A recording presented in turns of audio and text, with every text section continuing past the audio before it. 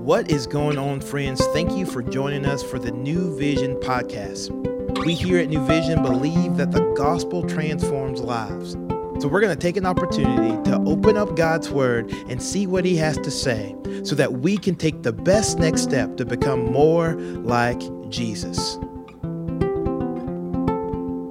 Hey, good morning, New Vision. This is Pastor Brady. I'm thankful to have a chance to finish up 2 Peter in our daily podcast. Just really quickly, it's been really encouraging for me to hear from folks, whether it's phone calls or emails or just seeing people out at a restaurant and talking about how many of you guys are enjoying these podcasts, and I appreciate our staff putting them together.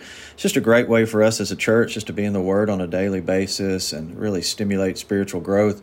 So we have a little bit of a long section today, so I want to jump right in. We're in 2 Peter. We're finishing up chapter 3. We're going to cover the whole chapter today, and I want to just make just a couple comments when we get at the end. So 2 Peter chapter 3. Dear friends, this is now my second letter to you. I've written both of them as reminders to stimulate you to wholesome thinking. I want you to recall the words spoken in the past by the holy prophets and the command given by our Lord and Savior through your apostles. Above all, you must understand that in these last days, scoffers will come, scoffing and following their own evil desires. They will say, "Where is this coming?" he promised. Ever since our ancestors died, everything goes on as it has since the beginning of creation.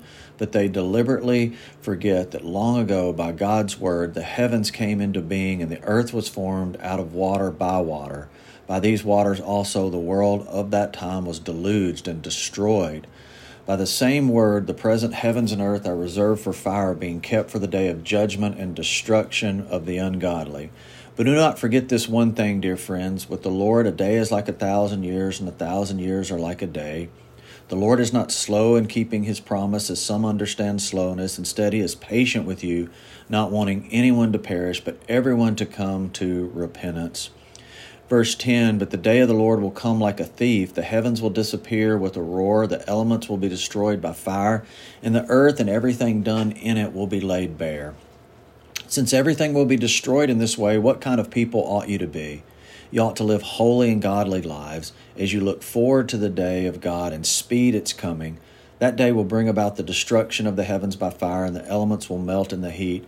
But in keeping with his promise, we are looking forward to a new heaven and a new earth where righteousness dwells. So then, dear friends, since you are looking forward to this, make every effort to be found spotless, blameless, and at peace with him. Bear in mind that our Lord's patience means salvation, just as our dear brother Paul also wrote you with the wisdom that God gave. He writes the same way in all of his letters, speaking in them of these matters. His letters contain some things that are hard to understand, which ignorant and unstable people distort as they do the other scriptures, so to their own destruction. Verse 17. Therefore, dear friends, since you have been forewarned, be on your guard so that you may not be carried away by the error of the lawless and fall from your secure position, but grow in the grace and knowledge of our Lord and Savior Jesus Christ. To him be glory both now and forever. Amen.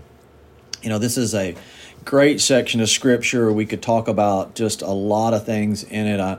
I love so much about it. I love verse 9 where it says, the Lord is slow in keeping his promises. Some understand his slowness. Instead, he is patient with you, not wanting anyone to perish, but everyone to come to repentance. And so why is there a delay today in the Lord returning? Well, we see that in the text today because God's heart for the lost. And it reminds me to have a heart for the lost today.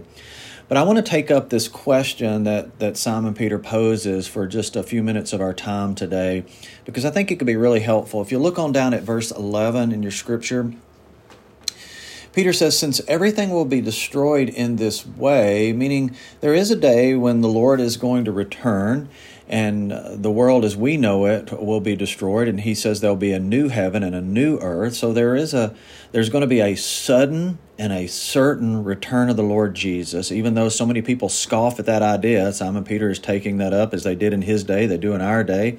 But that doesn't make it nonetheless true. Since everything will be destroyed in this way, verse 11, what kind of people ought you to be? What a great question. just an amazing question. Since we know the Lord is returning, how does that affect our life today? Sometimes people are always trying to predict the return of Christ, so they spend so much time, effort, and energy coming up with predictions and thoughts about the end times. Simon Peter asks a different question. Knowing that this is going to happen, let's think about how we're going to live our life today. What type of people ought you to be?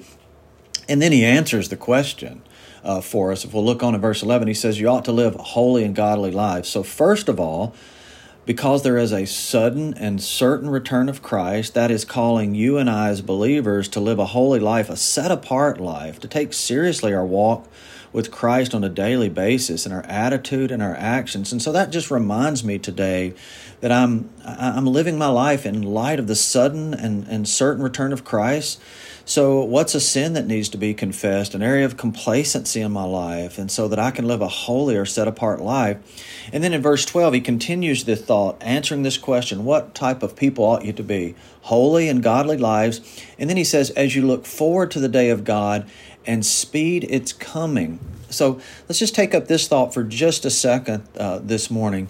So as you look forward to the day of God, here's one of the things I think that begins to happen, and it marks our spiritual maturity. I think as we grow in our walk with the Lord and our spiritual maturity, one of the things that you'll find is just your attachments to this world just get less and less, and you truly are longing for the day that the Lord returns, are longing for the day that you're going to be with the Lord because of what that means to you, because your love for Him is growing.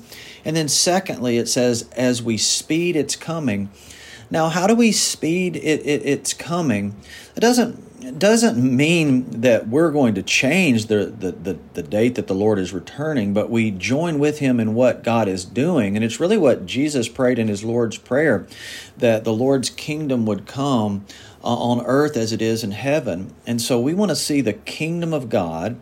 That means God's ruling and reigning in every individual heart and life really be made in our day. So how can I be focused on kingdom living today? That's how we speed its coming, that we're involved in kingdom things. And the best thing that we can be involved in our life, and the way that we speed the Lord's coming, is we're involved in discipleship. We're involved in helping people around us, whether that be our family, whether that be co-workers, neighbors, people that God has placed in our sphere of influence, or whether we go to the nations, that we are teaching them the commandments of Jesus, teaching them to obey and to love, and exposing them to the gospel, which transforms their life.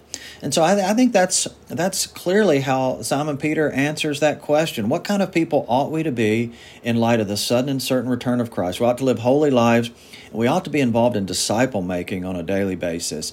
I think that's how we spend our life in light of the sudden and certain return of Christ. Thank you for just giving me a few minutes. It was great to be able to read Scripture with you guys today. Please know that I love you, praying for you today as you go and live a holy and set-apart life, and that you're making disciples today. God bless you.